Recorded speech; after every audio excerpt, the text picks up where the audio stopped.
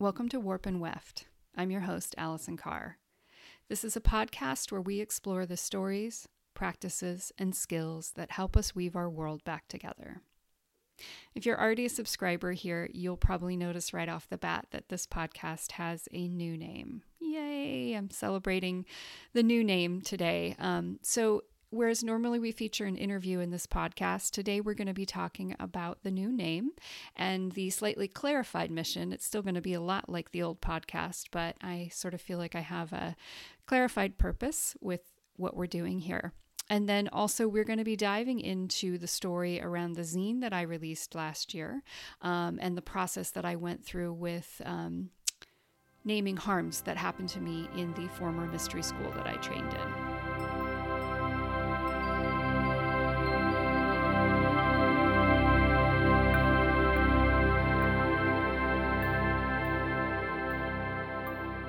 So first of all, just wanted to acknowledge that the reason why I normally interview folks is because monologuing like this is not maybe my strong suit. So bear with me here. I'm going to try to get through this clearly without too many side loops. First of all, I wanted to talk about the new name. I'm very excited to have landed on a new name for this podcast. Honestly, I never loved the Sacred Wheel. I named it, it was one of those names, it was named after a program that I ran around the holidays of the Wheel of the Year. It was a live program. I think I stopped running it in 2017 to 2018 was the last year that I ran it. It is a program that I'm working on getting back in evergreen form. So any of you out there who wanted to take it and missed it, it will be coming back in a slightly revised form. Won't be running the live version of it anymore, but I have just been diving into a lot more research, a lot more accurate ways of thinking of the holidays and celebrating them. And I'm excited to get that info out to you guys. So look for that coming next in bulk next February. But even the name of that program was something that I chose because, well, I'm terrible at naming things. And I had an idea and I didn't want to get hung up on not having a name for it. So I chose the most obvious, probably quite plain name I could for it. And then this podcast emerged out of what one year was actually a set of guest speakers for each holiday around a certain set of themes. And originally it was going to be a video project. And then I realized that I actually quite enjoyed an audio project. And so those videos became podcast episodes. And since then I've completely discarded the video and now I just like to do podcasts. So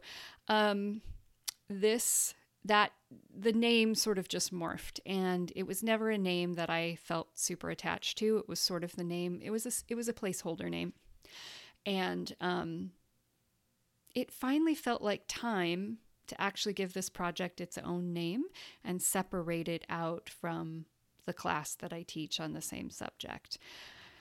And so, Warp and Weft. So for those of you that are weavers, you already know what that term means. I am not a weaver. I'm going to own up to that right here. I am a knitter. I'm learning how to spin. So I feel like I maybe have qualifications to use this name. But warp and weft have to do with their weaving terms. So the warp are the strings on a loom that run throughout the entire weaving piece. So there would be the strings that you set up beforehand. And then the weft are the threads that you weave in and out of those warp strings to create the tapestry. I settled on this term for the name of my podcast sort of as a nice metaphor. One, I do want to talk about this process of how we weave our world back together. Or just weave our worlds. And then secondly, this term kept showing up for me in various little places. It kind of would come through as a message from, I don't know, spirit, my guides, whatever. And it actually kept kind of showing up for me as a wisdom teaching. And so I just wanted to share a little bit about how, what this term means for me, and maybe give you a deeper context into what we're doing with this new name and kind of a refined or renewed direction for the podcast. So the first place this term showed up that wasn't exactly related to weaving was in my acupuncture training. So I took a class in the sort of the classical roots of a lot of what you learn in acupuncture school, taught by a scholar who was a scholar in both the Chinese language and also acupuncture. And so one of the things we talked about a lot is the translation of the characters. For anybody who doesn't know Chinese characters, and I do not claim to be an expert, I found this class to be highly, highly educational. I learned so much, and it made me realize just how much Western acupuncturists who don't speak Chinese are missing from the medicine. But one of the things we talked about is how each Chinese character has within it what are called radicals, which are the component parts that the character is made up of. And each radical is a small picture. And the picture will show up in different characters that mean completely different things, but they're kind of like the syllables of the word, and they all, like a Latin root might lead you to know about the meaning of the word, but imagine it in picture form. And so not only do you just not have a sound and a syllable, you also have an image to go with it. And so the root or the radical used for the character that describes the acupuncture channels, called the Jing Luo, and I probably totally butchered the tonation on that. Anyway, has a picture of a loom. And we talked a lot about how the warp strings, the acupuncture channels could be compared to the warp strings in that everybody has a set of the 12 main channels, and they roughly follow the same path on everybody. So that's the first place I encountered this term as more of a wisdom teaching. All right, and then the other thing I want to talk about, and this is perhaps more important than the acupuncture reference, is the way we can think of this metaphor having to do with sort of our ancestors and lineage, culture and language. So first of all, I want to name the Fates and the Norns, the weaving, spinning, cutting characters from mythology, that sort of this idea that our lives are a weaving or a thread. And then this idea has been presented to me a couple different places, usually in conversations other people have had that I've been privileged to witness. And so the first was at a magic camp I actually was attending in my old mystery school. So look, something good did come out of that experience. Lots good came out of that experience. And the teaching was this, that we can think of our ancestors and those who came before us, our lineages, as the warp strings. And each of our individual lives is like a thread within the tapestry. So we bring our colors, we bring our specific pattern, we bring our way of doing things to this already established structure that holds us. So we also might want to think of as those warp strings. So one string might be our ancestral lineage. One string might be the language we speak. One string might be the land that we find ourselves on. Another string might be the culture that we're embedded within. Teachings themselves might be a string on that loom. And then the second place I heard this very same metaphor was not actually about weaving at all, but it was about music, and it was on an edition of the Fair Folk podcast. And I should have looked up that podcast number for you, but she's interviewing somebody from a folk tradition. I believe it was Baltic, and he is his family has been practicing this same folk singing tradition going all the way back, and it's a tradition that has a droning bass part to it, and then a melody on top of that. And he talks about how the drone is our ancestors, and then the melody is the thing we bring to it. And when I heard that, I immediately was reminded of this wisdom teaching about the warp and the weft, the loom strings. And then, of course, I love the idea of the metaphor of repair or reweaving, kind of darning the socks. So we can't go back in time, right? We can't go back to the past. I think a lot of times in animist or pagan or witchcraft traditions, there's a real idealization of the past.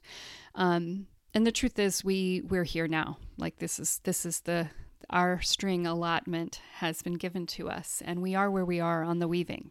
And we can't be in a different place.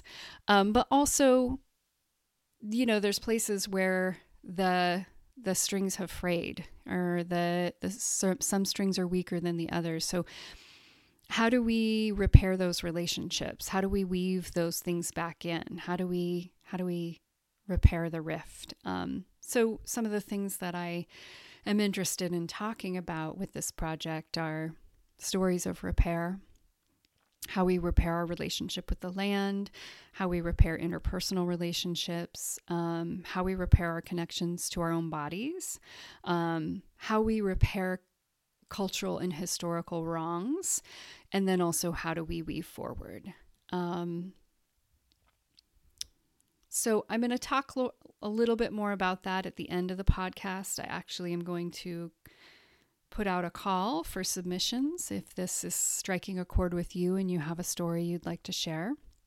But that's basically what the new name means to me. I'd love to hear if you have any thoughts or reflections on that. But yeah, so that's the new name moving forward. That's what we will be. And now I'd like to move on to what we're going to talk about for the remainder of this episode.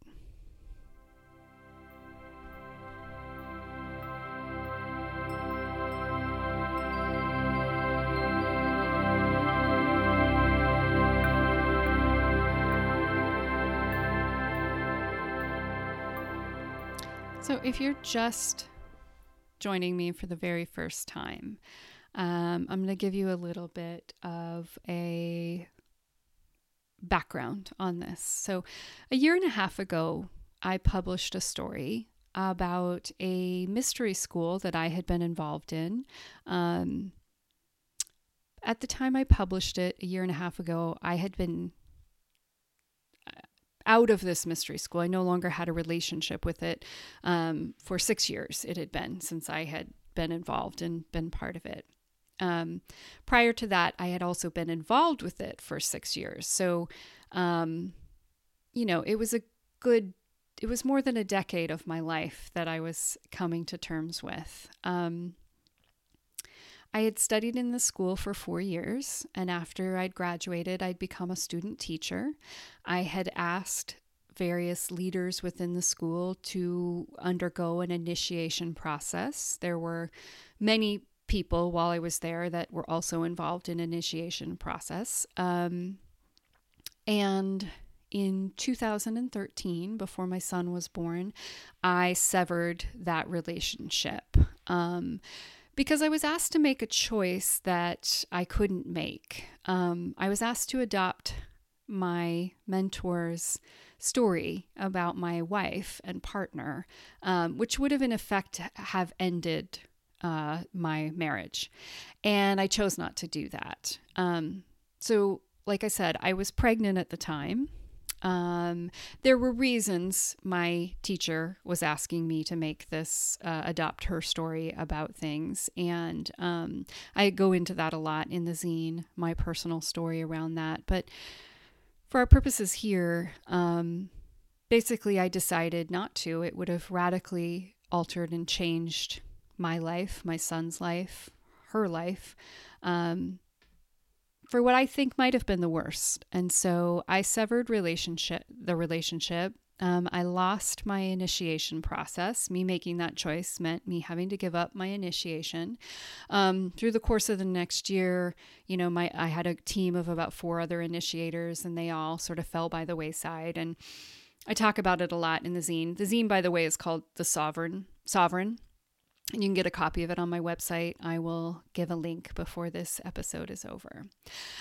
But that after that happened, there was a gradual sort of reckoning with what had happened. I knew at the moment that it had happened that things didn't feel right. Like I felt like things hadn't gone down very justly.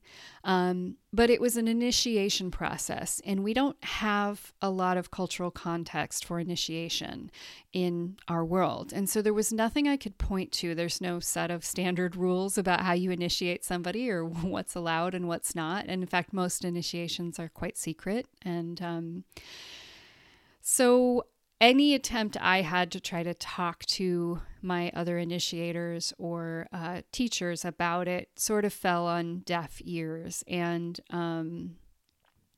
I was left to kind of grapple with detangling the experience by myself. In the 6 years that passed between when I left and when I finally published this piece, a lot happened. A lot of healing happened on my part, a lot of coming to terms. And for me, it all came through the writing process. There was a moment probably about 2 years before I finally published where I wrote a version of the story where I no longer felt like I was apologizing or making excuses for my teachers. And it was sort of the first honest, clean writing I had been able to make. And then through the wonderful grace and holding that a group of friends had for me, I shared the story with a few people and got feedback and edited and added and edited and added and rewrote. And it took me a long time. It took me, like I said, probably 2 years to write this and then finally decide to publish it. And honestly, even up until the day I published, or when I first published, actually a week after I published, I only published it on a Patreon account that had about 20 people attached to it, not very many of whom were actually in the school. So I first published it quite underground, I would say, or kind of hidden. It was a very scary thing to speak out about this. Up until I had done it, a lot of my friends were still in the school. I had found a few, and these were the people that were available to read drafts for me, who had kind of separated themselves enough from it that I didn't feel like I'd be betraying anything by letting them read the story, and that they would actually give me honest feedback. So in the zine, what I talk a lot about is, let me put it this way. I ask a lot of questions about whether this school was a cult. And I explore a lot about how disorganized attachment was working strongly within at least my initiation process, if not the school at large. So I want to take a second just to talk a little bit about disorganized attachment if you're not super up on attachment theory. So attachment theory comes to us first. It's a theory that came out of the child development school of psychology. And it is also something now that is very strongly coming into marriage and family counseling realms. But it's this idea that as humans, we have adapted, our nervous systems have adapted to take cues of safety from the people who we are intimately connected to. And the process of growing from childhood into adulthood is one of learning that it's safe to form attachment bonds with other humans. I think in the past, there was sort of this misnomer that once you got to be an adult, you no longer had attachment needs. And I very much take issue with that. I think attachment is a baseline human need. We all need to know that there's somebody out there that gets us and that we're safe with. There's 4 different styles of attachment adaptations. So depending on how we grew up and what forms of attachment were safe within our families, affects how we are able to attach to our partners, adults, intimate friends in our lives. So there's secure attachment, insecure attachment, avoidant, and disorganized style. Of all of these, the idea that everybody needs attachment is a given. We need other people to help us regulate our nervous systems. Obviously, people are not the only way that we regulate our nervous systems, right? Most of us can regulate ourselves without somebody in our lives, but it's pretty important for quality of life, I would say, that we feel the people that are closest to us are safe and there for us. And also, when you think about it, just in terms of how we evolved, right? Like, we're pack animals, right? So our nervous systems are highly, highly attuned to be scanning the facial expressions, the positions, even the eye movements or eyebrow movements, the micro expressions on the faces of the humans around us, getting information. And most of the time our brain is filtering that information out as unnecessary, but it's still getting in there. So what I talk about in the zine is how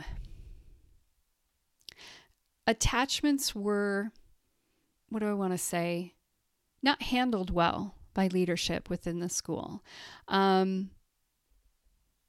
I believe we were sometimes purposefully manipulated, and definitely our attachments to our teachers were threatened or exploited in order to compel us to do certain things. So for me, in choosing to walk away from the relationship with my mentor, I was in a highly, highly, highly dysregulated place. I was going through a crisis within my marriage. I was pregnant. I was facing a lot of really difficult questions, and I was cleaving to a mentor as a source of regulation and support. Disorganized attachment is this phenomenon that happens where you simultaneously need and love someone, and then also they are a source of danger. So it happens a lot in abusive family situations, happens a lot in abusive intimate partner relationships, and it also happens in what we could call high demand groups or cults.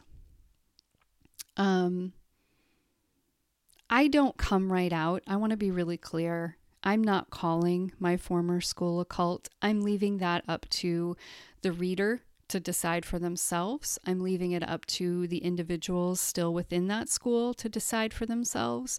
What I am doing is drawing some similarities and asking some questions, and hopefully giving a template so that other people can answer that question for themselves.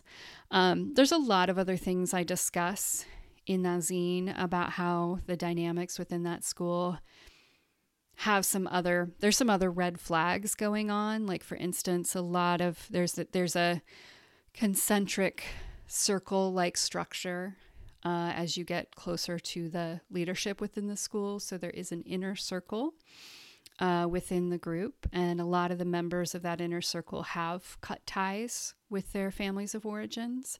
There was ways in which lies or rumors or misinformation were spread about students and initiates behind their back.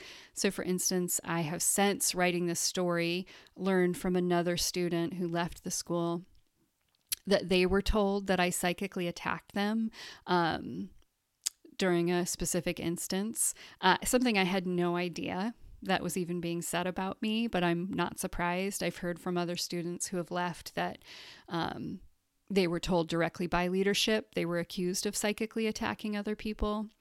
I go into it in a lot more detail, and I sort of take the template of like, what should a healthy group look like? And then what was going on in the school as a way to start picking it apart.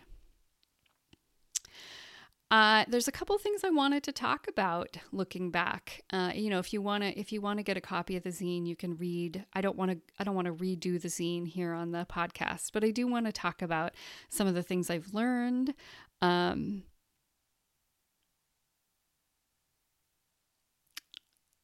there were a couple of things I wanted to talk about the process of what it was like to write it and what it was like in the aftermath of writing it. So first of all, when I look back at the story, and if you haven't read it yet and you do read it, I just want to note this. Like I'm really struck by how careful I felt I had to be. I feel like I was the first person from a more within a leadership position within that school to kind of come out with something like this. Like I said, I was a student teacher. There are definitely people who were in deeper and had higher positions of authority in that school than I did, but I definitely TA'd for a lot of classes. Even after I left the school for a long time, I presented a very public face of honoring my teachers and naming them and feeling very proud of the school that I came from and really wanting to maintain that connection and maybe even the status that came with being connected with that school. And so as I was writing it, there was definitely this feeling of feeling like I had to write it very carefully, otherwise I would be discounted. And I also want to name here that there were countless folks who left the school after only having been in it for a short period of time. And there were definitely people who were very vocal about having a critique of the school. Because of the way that the school sort of had a self-promoting feedback loop going on. I do want to name that folks who left the school early and were critical of it, or even folks that were forced out of the school early, were very much written off.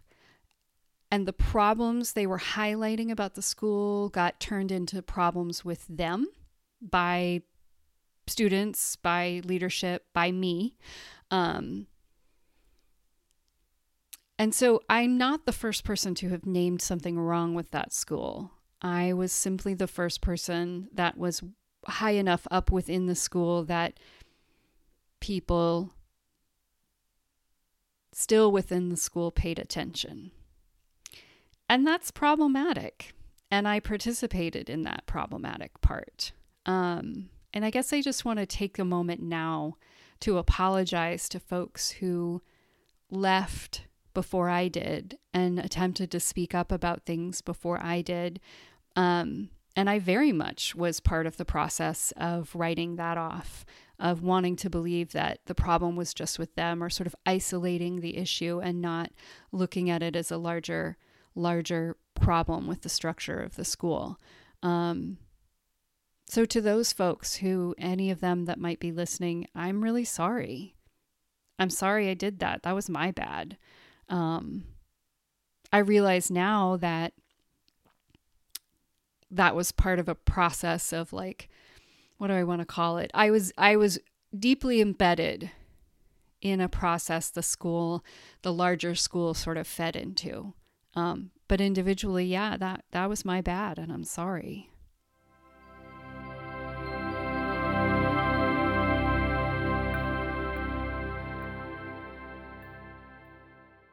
This episode of the Warp and Weft podcast is brought to you by me, Allison Carr. This is a completely independent, non-sponsored project at the moment. But one of the ways I make my way in the world is through the healing arts and teaching. I've combined both those skills in the most recent class I've created called the Resilience Course. It's a course that gives you instant access to tools and strategies for helping you settle and calm your nervous system. It's a self-paced 5-module course that'll teach you techniques for finding a sense of safety and ease no matter what life is currently throwing at you. I designed this course just as the COVID-19 pandemic was hitting the US. So I designed it knowing that my students were going to be coming to the class stressed out, probably in a place of fight or flight activation. The course is a combination of exercises that help immediately and some theory about how your nervous system works, why you can feel stuck and frozen and scared all at the same time, and how you can regulate that so you can feel more calm, safe, and able to function. Because functioning is good. Like I said before, it's self-paced, so you can sign up at any time. You can take as much time or as little time as you like moving through the curriculum. And the best part is that it's currently, and for the foreseeable future, half-priced. I'm keeping it half-priced for the duration of the COVID-19 pandemic. And we don't know how long that's going to be. So right now that makes the course only $25. To register, you can find this course at resiliencecrashcourse, all one word, .teachery.co. Again, that's resiliencecrashcourse, all one word, .teachery, TEACHERY.co. Or you can go to my website, AllisonCarr.net, and find a link for it under the Work With Me tab. You kind of have to scroll to the bottom of the page.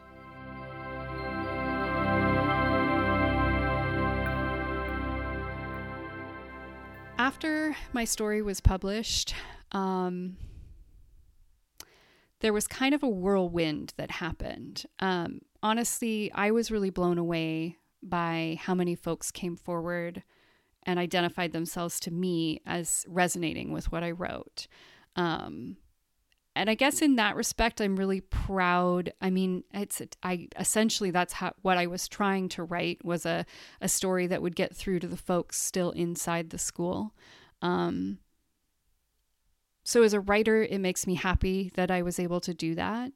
A lot of people left the school. A lot of people cut ties with their initiation process. And certainly I heard feedback. I'm not at all taking credit for that. I think I applied pressure to a wound or a fault line that was well cracked. And so all it needed was a tiny tap, which my story was able to give it. Definitely heard from folks right as I published that these conversations had already started within the school. So maybe just a moment of kind of being with the zeitgeist and, reading, seeing the signs, as you will, or just being lucky, really.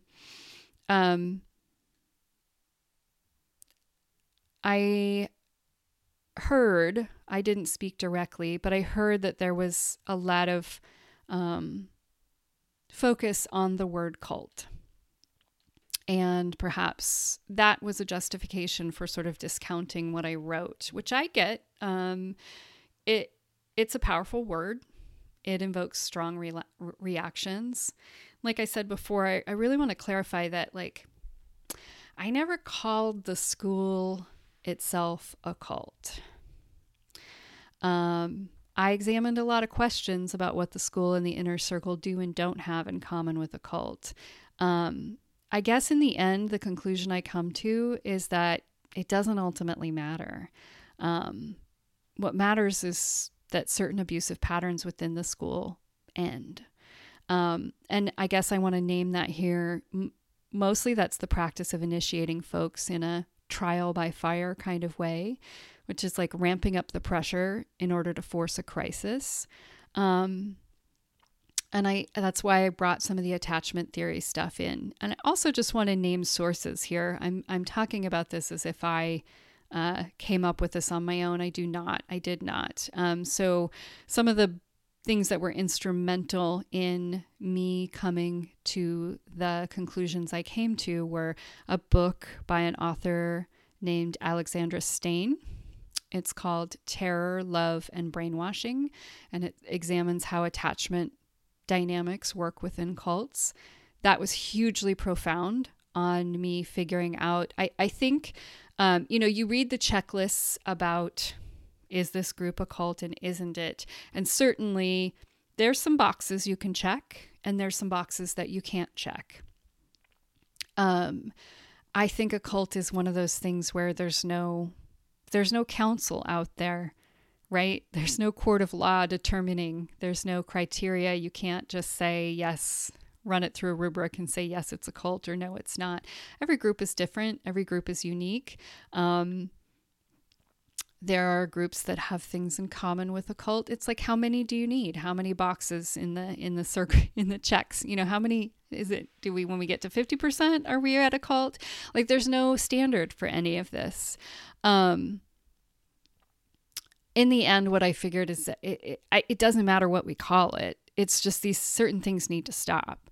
So one of the things was that I took from that piece definitely was this idea of disorganized attachment needs to stop within the school. So, and I say this all the time, it's like in our initiation processes, we were being asked to make, well, I'll speak for mine.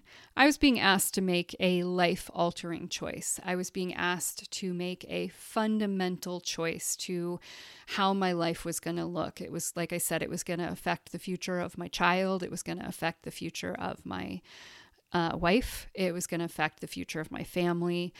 And the way that choice was laid before me was with a lot of pressure. And as I tried to take the time to carefully consider the options and the choices I had before me, the pressure mounted and increased. And this was all false pressure being put on me by my mentor. There's absolutely no reason that this needed to be a pressure situation. There was no rush. There was no hurry. There was no reason. You can't make good decisions. Like you literally, your brain can't when you're in a fight or flight place. And I was definitely in a fight or flight place. And my interactions with my mentor continued to put me in a worse and worse fight or flight place. I didn't realize that until I started reading about the trauma response and about disorganized attachment and about, our nervous system and how it works. I think I always carried a little bit of doubt and guilt.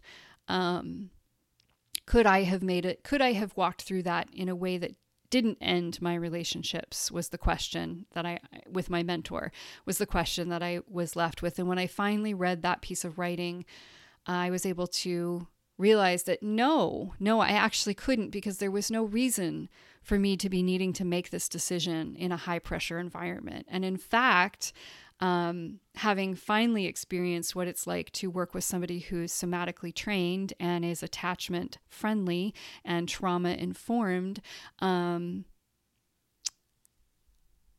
you make much better choices when you have somebody who will help you regulate. And it's not, so my first mission was simply just to be like, look, there's a better way to do this. Like, we do not need to be putting people in crisis in order to test their spiritual mettle. Certainly, a lot of initiations have a threshold experience. Certainly a lot of initiations are about doing the hard thing or putting yourself in a place where you're not quite sure you have what it takes to get through it. I don't think those situations should be manufactured emotional crises where the pressure is mainly coming from one person in your life. I wanted to name a couple other resources that were helpful in me writing this, and I name them in the zine. So the other is a woman I've had the good fortune to study with and also do some somatic healing work with, and that's Carmen Spaniola. And her podcast, the Numinous podcast, is actually how I heard about Alexandra Stein's book. There's an interview with Alexandra on her podcast, and then also a brilliant interview with Matthew Remski about cults and his experience with the Shambhala school, whatever you want to call it. So yeah, I don't want to dwell too much on the school or what's happened since my story came out. Because first of all, I chose not to participate in the process. So there was a large accountability process that I will say mainly started after another group called the School Out. So a group called the Sacred Lattice, which is a Black and Indigenous person of color led collective that teaches magic and mystery traditions for other Black and Indigenous people of color. There was a public call out that they put on the internet about leadership within the school and graduates of the school perpetuating white supremacy around conferences that were organized and also within the teachings of the school.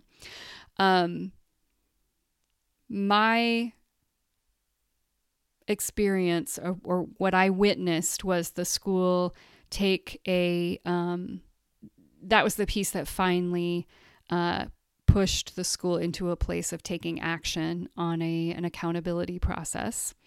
Very grateful to the Sacred Lattice. Their call out had nothing to do with mine.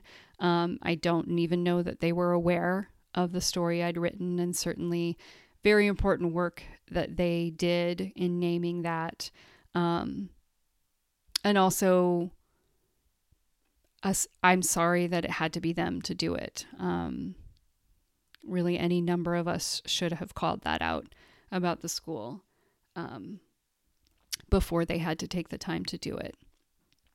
So I chose not to participate in the accountability process, mostly because I feel like an accountability process is for those folks who want to continue or repair a relationship with the school, or for people who feel like they need to have a platform to speak about the harms done to them. I had already had my platform.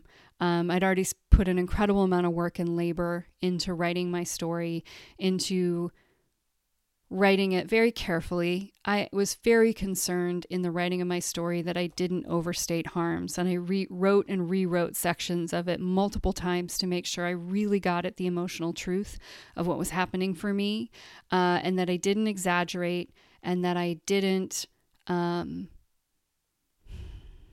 obscure my own responsibility. So I felt like I had already kind of done my work. And honestly, I didn't really want to put any more labor into the school. I watched, the folks that did work through the accountability process with the school, and I just want to say there was a lot of student labor that went into that, and a lot of folks who put a lot of heart and soul into that process. And I guess I also just want to voice, those teachers were very fortunate and lucky to have you putting all that work in. And I'm not sure that they were deserving of it. That's my opinion, though. And I don't want to speak. I don't know that. I know that there are some folks who feel like it wasn't satisfying for them, but certainly there must be folks out there who do feel like it was worth it.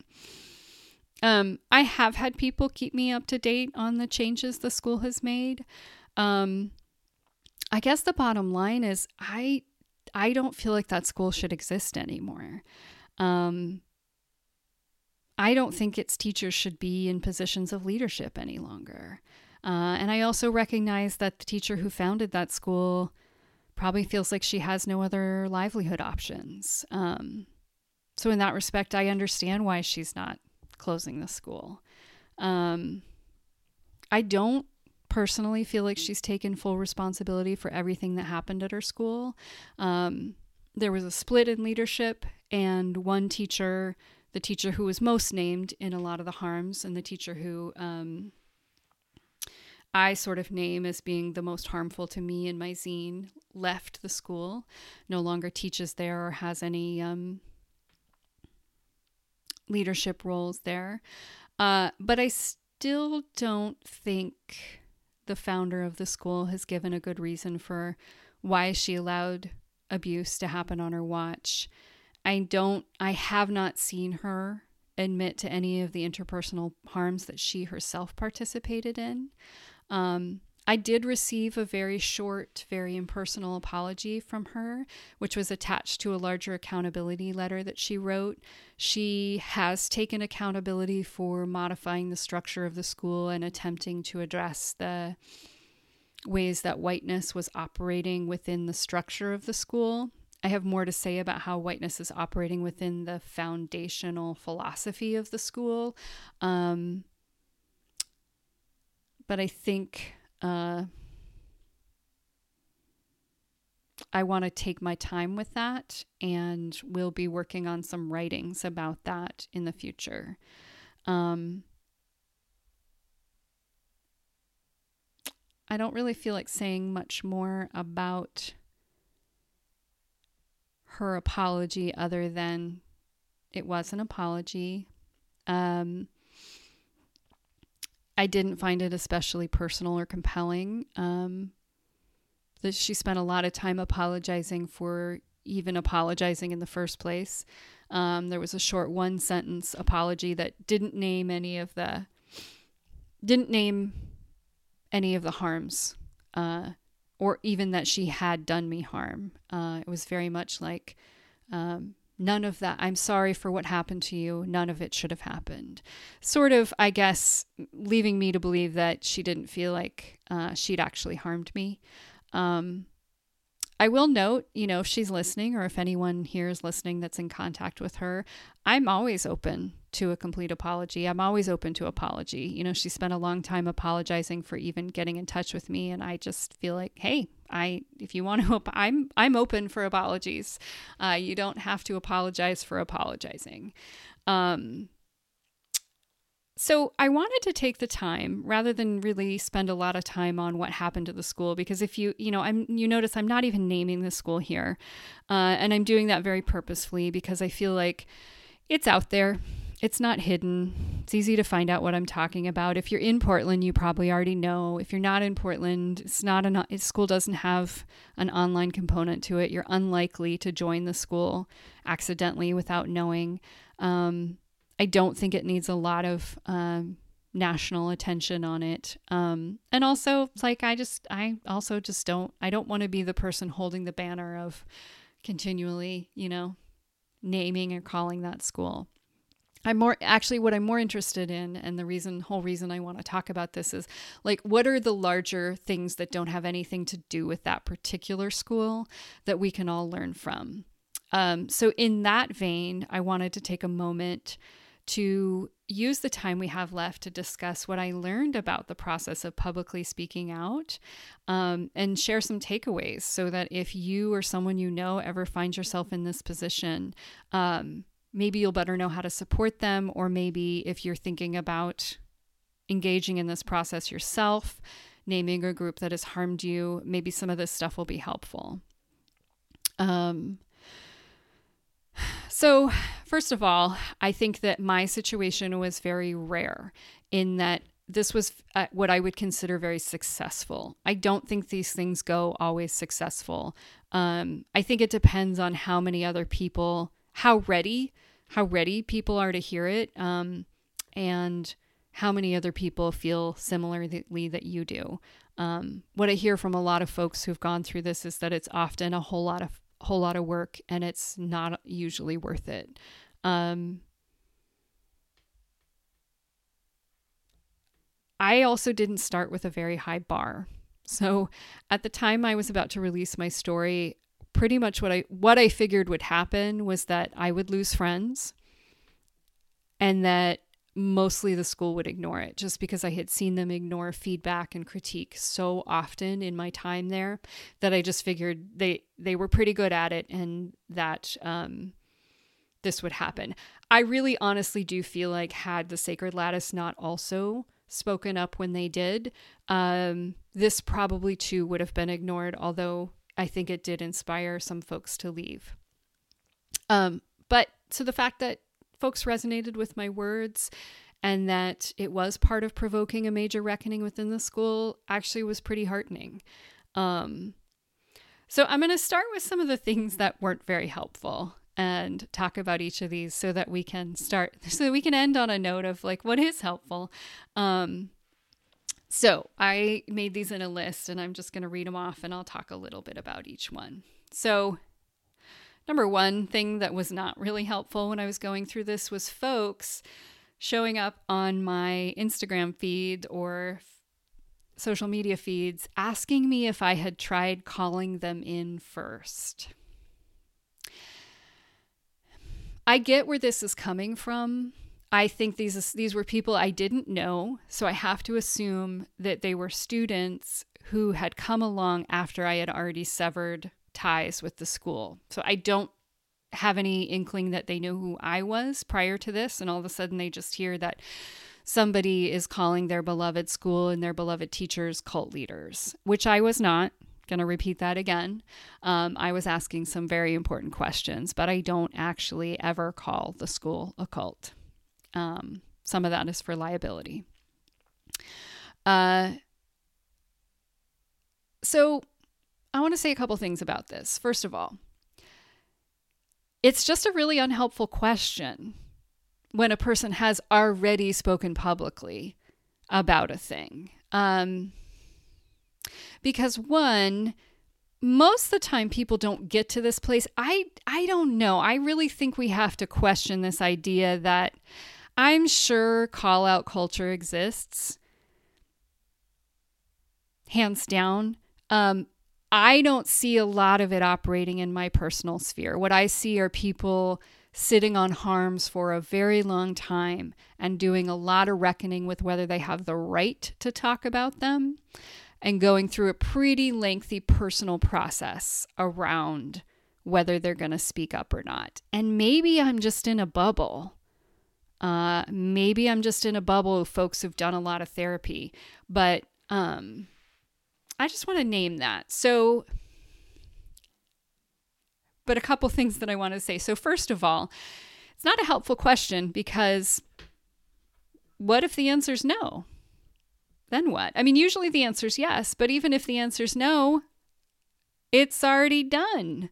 The call out, if you will, has happened. I will say, like, I didn't name the school in my story. I didn't name them publicly. Folks who knew me and knew the school, and then quickly word got around.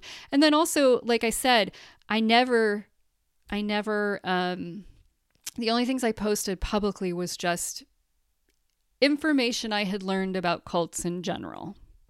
There's never, you could comb my site, and there's never a place where I say this school is a cult. So really, yeah, unhelpful question, especially for the person doing the labor of naming the thing. Because even if the answer is no, it's kind of a way of casting doubt or, maybe aspersions on what the person is doing and forcing them to justify what they're doing. So let's just end that. I'd say it's just not helpful. Maybe a good question to ask a person if you are in a personal relationship with them and they are coming to you and saying, hey, I think I want to name publicly this thing that happened to me. Then that would be an appropriate place to say, hey, did you try calling in first? In my instance, I will say, I did attempt a discussion with my mentor. It was one of the last conversations it was the very last conversation we had in person. Other than us saying hi to each other at social gatherings where I might run into her. I had worked with my therapist. It was months between the time when I had decided to not take her advice and where I needed to go and address it with her. And I talk about this in the zine. I took a long time. I worked up a lot of gumption because standing up to people was not my thing at that time. And especially standing up to her was terrifying for me. I went in, I discussed what wasn't working for me. It did not go well. And the very next day after that conversation, she severed the relationship via email. So Um, and then the other piece too is that, there's certain situations where calling in just doesn't work. And to this, I just have to say, I think the people who reached out to me with that question on social media, were, I think we're probably relatively still within, like, the first 4 years, you're still a student in the school. And there's very few opportunities for students within the school to join the ranks of the inner circle, either through initiation or joining some of the graduate programs they had going on. So it would be very hard looking at the school from the very first 4 years to see anything amiss. And I don't blame folks who are in the school for not seeing it. It's purposefully not shown to you within those first 4 years. But let's do away with asking folks who have taken the time and the energy to publicly speak about a thing if they've tried calling in first, because at that point it doesn't matter. The other unhelpful thing, the second unhelpful thing, was people wanting to talk to me, getting DMs of people saying, I really want to talk to you. Can we talk? It's pretty overwhelming to go through a process like this. I was getting lots of information thrown at me. There were a lot of posts. There were a lot of people, reaching out to me to say that they too had a similar experience. And that's one of the things I'm going to talk about in the things that were helpful. It's really not helpful to reach out and demand somebody's time or to talk to them when they're going through a process like that. Give it some time. I understand that you may have lots of questions. I understand that there may be things you need to know. Talk to somebody else. There was a group of 4 or 5 people that were around me. You could talk to one of them or just wait. It's just overwhelming. The next thing, and I want to be a little tender with this, because this was coming from people who had my best intentions in mind, who really were looking out for me. But I also got some warnings from people who saying things like, be really careful with these folks, be really careful about your energy, be really careful about having protection up. They may try to reach out and hurt you. Magically or energetically. You can tell I feel a little salty about the second thing. I don't feel salty about this. And I want to be really clear that I absolutely appreciated everybody's concern for me that said this. I totally appreciate that folks have experienced negative things. I totally want to honor that folks feel like they may have experienced negative, energetic repercussions from breaking with the school. In that moment, it was very frightening to receive those warnings. And one of the things that I talk about, I don't even know if I got to talk about it in the zine because I don't think I had the information to talk about it. But one of the things that happened in the subsequent posts I wrote after publishing the zine was this whole idea of a psychic attack. It was a tool that was used quite a bit within the school. Like I said, people were told that I psychically attacked them. It was a way to smear other people. It was used as a manipulative technique sometimes to punish students within the school. It was definitely used to kick people out of the school. I think we need to be really careful. Using the same techniques that the school is using on other people. So in that regard, I'm going to just offer a helpful suggestion, which is if you feel like you are worried about the safety of somebody who's come forward and you work within a magical practice that, encounters things like protection, or even if you don't, even just practically, take a step on the behalf of the person themselves, throw a little energetic protection their way, light a candle for them, pray for them, whatever it is you do. Even reach out to the people surrounding them or just add your voice in to protect them. But there were moments where those voices coming at me, warning me that I could get hurt energetically, were very frightening. And I think it might be a better practice to just simply throw some protection somebody's way rather than to try to inadvertently. Nobody intentionally tried to scare me. But yeah, that was a hard part. The fourth thing that was kind of difficult was folks getting in touch with me to tell me that they agree with most of what I said, but not everything. And I want to be really clear here. I don't need everybody to agree with me. Right after publishing a piece on this, I don't actually need to hear about what you agree with and what you don't. Like if we run into each other, these are people that weren't, I don't live in Portland anymore and they do. If we run into each other and it's a moment where it seems like we have enough intimacy to have that conversation, absolutely. You can ask me if it's okay to share what you don't agree with about my analysis of the story. But right after I've published something that's a pretty tender, pretty vulnerable thing to publish that I put a lot of work in, you don't need to agree with me, but I also don't need to hear about it. And then I guess the fifth thing was just people trying to argue with me about what they thought a cult was, which, like I said, I've said 1,000 times. I don't need to, I don't need to live or die by the word cult. If it's a useful framework to help people unpack and liberate themselves from oppressive structures, good, use it. If it's not, don't. I don't care. So that was the fifth thing that was pretty unhelpful. And then the sixth thing, this is just addressed directly to the founder of the school. So when you apologize to somebody, it's really helpful if you could name what you feel like you did to harm them. I also want to just put another note out there. I have heard that a couple people within leadership of the school, so people who have left the school, like the other main teacher in the school and some of the student teachers, have voiced that they're not going to reach out to people specifically, but if anybody feels like they need an apology, they should contact them. And I just want to say, I think that's lazy. I think it's lazy, and I think it's requiring folks that you've harmed to do too much work on your behalf.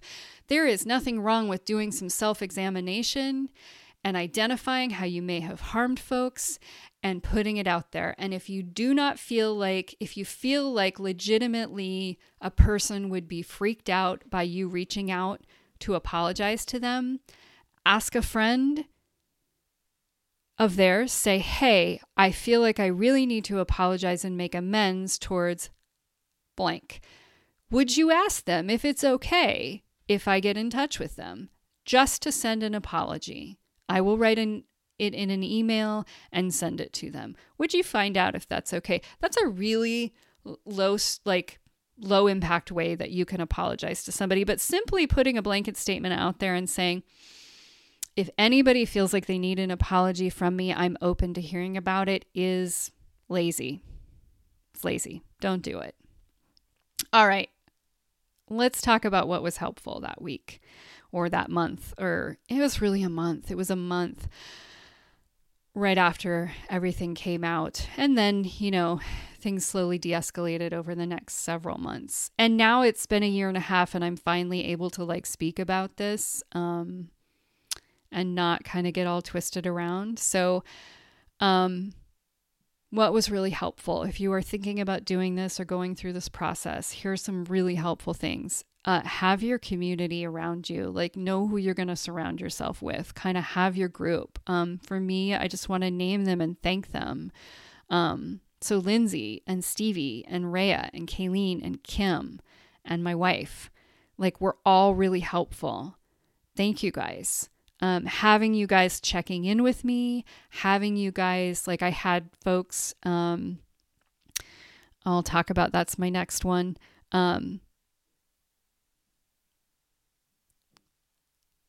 having folks read emails for me, having folks relay things to me, so I didn't have to do it. And I'm going to talk about that in the last one.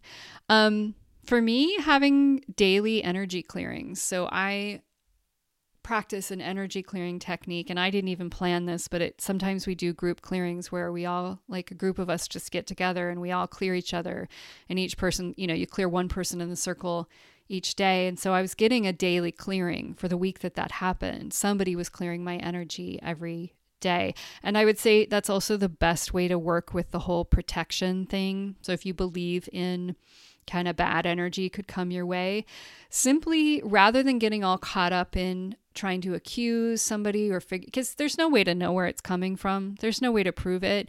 Much better to just attend to your own energy and get yourself cleared and make sure you're clear and have somebody out there doing that work for you on your behalf than to get worried up in accusing other people of, sending you bad shit. The third thing that was helpful was just, one, allowing myself to binge on social media if I wanted to. So this process, I spent a long time writing this thing, and then also I realized I had a lot more to say after. And so I really just gave myself permission to binge if I needed to respond to people, to write things, to really articulate the thing. It's like sometimes when you open your mouth and you finally get the words, it's really, really nice to have them come out. And then also simultaneously also allowing myself to step away. So about 3 weeks after this happened, I went on a vacation with my family, and I actually was just really glad I didn't have to be on Instagram. Number 4 is being okay with not having to talk to everybody who slides into your DMs. You don't have to answer everybody, or you don't have to set up meetings with people. You don't even have to respond, but you also don't have to respond. You could just say, I'm really overwhelmed right now. Actually, I can't talk to you. And I definitely said that to a lot of people. And even people, I'm actually just now realizing there's folks that I actually just I'm just now feeling like I have the energy to get back to. Folks who offered really kind and wonderful things, but I just was so overwhelmed that I didn't have the capacity for it. Number 5, it was really helpful having folks thank me. It was really helpful, the people who reached out just to say, I really appreciate that you did this. I resonated with what you wrote. My story is similar. Even if they were never in the school, just saying something like, look, you articulated something that was super helpful for me. Thank you. Super helpful. Number 6, taking my time with this. Like I said, it was like 6 years in the making, and the last 2 of those was editing and re-editing and just really taking my time. And honestly, I don't know. I feel like I feel skeptical about a lot of the things I learned in that witch school, but the idea of really staying attuned to when the right time is for something, I feel pretty rock solid about that. So take your time if you're working on something like this. Like, there's no rush, there's no hurry. You don't have to beat anybody to it. Make sure you're ready and take your time. Number 7, super helpful for me to somatically process the trauma before speaking out, right? So trauma states get stuck in our body. They're things that we weren't able to process. So some of my conversations, some of the things that happened to me in my initiation process were lodged in my body as trauma, like they were sort of stuck in frozen moments. I would call them small t traumas. There was no large trauma that happened, just small t relational, what do I want to call it? Misattunement sounds too kind, but just small t, just kind of a relational badness happening. It's still stuck. It got me in the places where I was already stuck. So it was really helpful for me to work with a somatic therapist who could help me walk back through those moments and correct them. Not erase them, but just allow my nervous system to process and discharge and complete the process. And for that, again, I'm going to name Carmen Spaniola because I was eternally grateful to her for doing sessions with her and allowing that to happen. Because then by the time I was speaking out, it was sort of this stuff carried a low charge for me. The charges had been diffused, if you will. So it was much easier to take the fact that some folks didn't agree with me. And then number 8, I alluded to this earlier, but not directly. I made a boundary that I wasn't going to directly read the words of my former teachers. So I wasn't going to read emails they wrote. I wasn't going to read statements they made. I blocked them all on social media long before this happened. I did have somebody keep me up to date, but they asked consent before they let me know. They'd say, hey, so somebody released a statement. Do you want to know about it? And then I'd sort of be like, well, give me just a rundown of it. Really, really thankful to the people. I had a friend or a person in the school reach out. I was still on the email list apparently, and somebody reached out to make sure that did I actually want to be receiving school emails at that time, which I didn't. And I was so thank you to that person who did that. That was a very kind thing. That's a very kind way to take care of somebody who's involved in this process. And I appreciate it. So if you're going to go through this, make sure like when you line up your crew, your people, like I said, my folks that I had, sort of my team, my support team, like they were kind of on call for me, right? Like I called one of them, early one morning, and she just talked me down off a ledge of feeling scared that I was going to get harmed energetically by these folks. So when you kind of have your crew around you, make sure you have somebody who is willing to read your emails and vet them for you first. Because you don't need to be reading the words of these folks, that you just said. You just took a very tender thing, to speak out about. Like, you don't need to be directly reading their words. Sometimes that stuff gets in places and there's still wounds to heal. So just have somebody read the email for you and kind of summarize it. And then it's like you kind of know what's coming and you can decide later if you want to read it. So I think that's it. That's all I got to say on this subject, and that is a lot. Like I said, if you want a copy of the zine, if you're curious now, you can order it on my website. There are other folks coming forward about their experiences with the school. And yeah, just grateful to everybody who participated in this process and who's continuing to participate in this process. And work through it.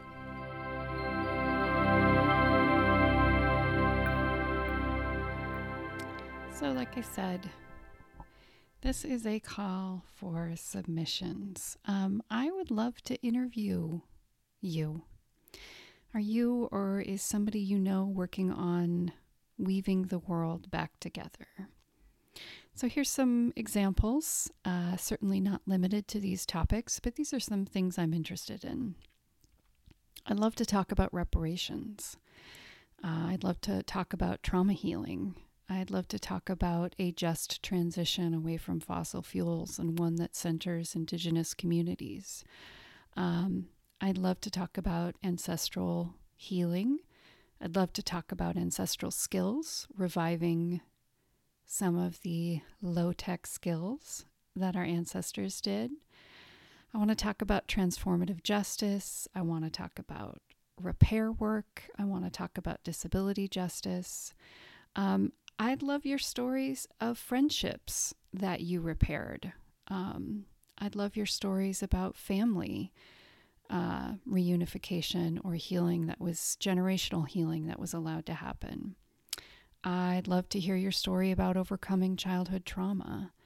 I'd love to hear about your connection with your animal kin and stories about how that is nurtured, or stories that just exemplify the bond that exists there. I'd love to talk to you if you are skilled in facilitation, intuition development, survival skills, disaster prepping, political organizing, trauma healing. I'd love to talk to you about your ritual practice or the worker-owned collective that you started or belong to.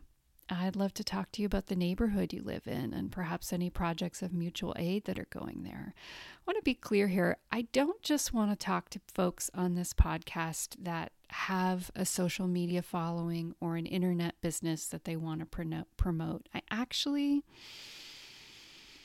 would love to talk to you regardless of whether you have 30,000 followers or 3 followers. I think that I really am interested in combating this echo chamber of fame that we've created here on the internet. So I just want to hear your story. Anyone who feels like they're doing the work of weaving something new, please get in touch with me. There is a contact form on my website, AllisonCarr.net. Write me a note. Let me know the work you're doing. And if it fits with the scope of this podcast, I would love to interview you. I'm going to drop all the links to people, books, podcasts, other things I mentioned in this episode that you may want to get a hold of. I, of course, will drop a link to my zine if you would like to order a copy of that. It makes me so happy anytime one of those goes out in the world. This thing is I feel very parental about it. I don't know. I may read it someday and be like, oh, I can't believe I thought that was a good piece of writing. But for right now, I'm just kind of proud of it. Maybe it's not the best piece of writing in the world, but I do feel like I reached some emotional honesty within it. And for me as a writer, that was an accomplishment. Thank you for tuning in. I'd love to hear from you. And this has been Warp and Weft.